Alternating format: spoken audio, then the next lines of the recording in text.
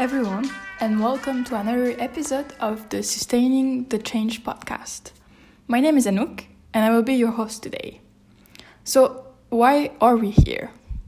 This time, we will focus on why it is important to sustain the green earth. I will try to explain to you a bit what this actually means. So, people and legislation and paper usually talks a lot about CO2 and how we should reduce it, but let's start by explaining what this is. So CO2 comes from both natural and human sources of carbon dioxide emissions. The natural sources are, for example, the decomposition. So decomposition is also very important because it's a part of the global carbon circle. The carbon circle is the movement of carbon atoms from the atmosphere to the biosphere, and then back to the atmosphere.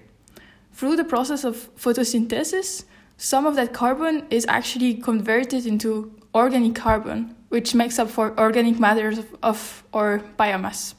So basically plants and animals perform cellular respiration, and they convert a small percentage of that organic carbon back to CO2.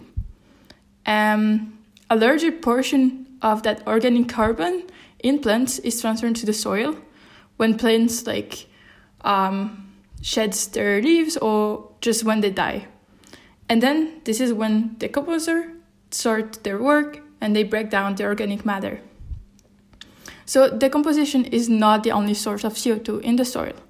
In a forest or like an ecosystem, plants, roots are abundant in the soil, and the root cells perform also cellular respirations.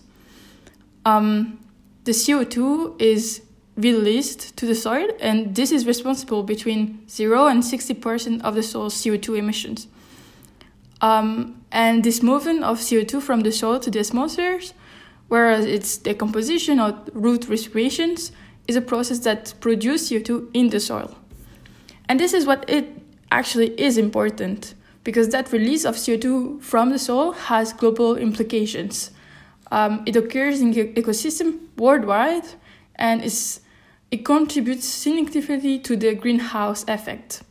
But what is the greenhouse effect? This is a natural property of our atmosphere in which greenhouse gases, such as the CO2, prevent the transfer from the heat from the Earth's surface to outer space. So basically, it's allowing not to warm up the atmosphere. And on the side, we also have human sources. And this is like deforestation, burning of fossil fuels, or like other gas. And since the Industrial Revolution, human activity has led to global increases in concentration of greenhouse gases in our atmosphere.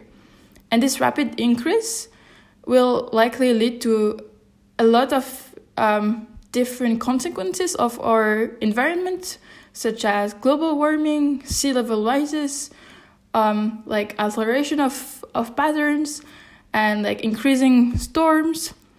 So a lot of those kind of issues.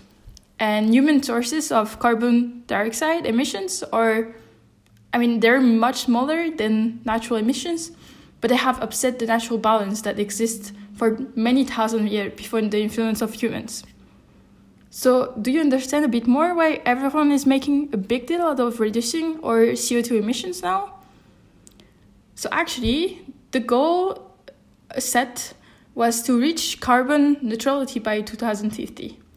But the issue for all the countries that are trying to go carbon neutral is that it is very hard to fund, because this costs a lot of money, this costs a lot of time, and to get actual results. So there were already a few agreements, like the Paris Agreement, but it was non-binding, which means that it's based on voluntarism, and there has been a lot of withdrawal. This is a bit the overview of what is happening and why it is so important that we reduce our carbon footprint. So I hope you stay around and you keep listening to our podcast to see a bit how we can sustain our green earth. So stay tuned for more, and don't forget to sustain the change.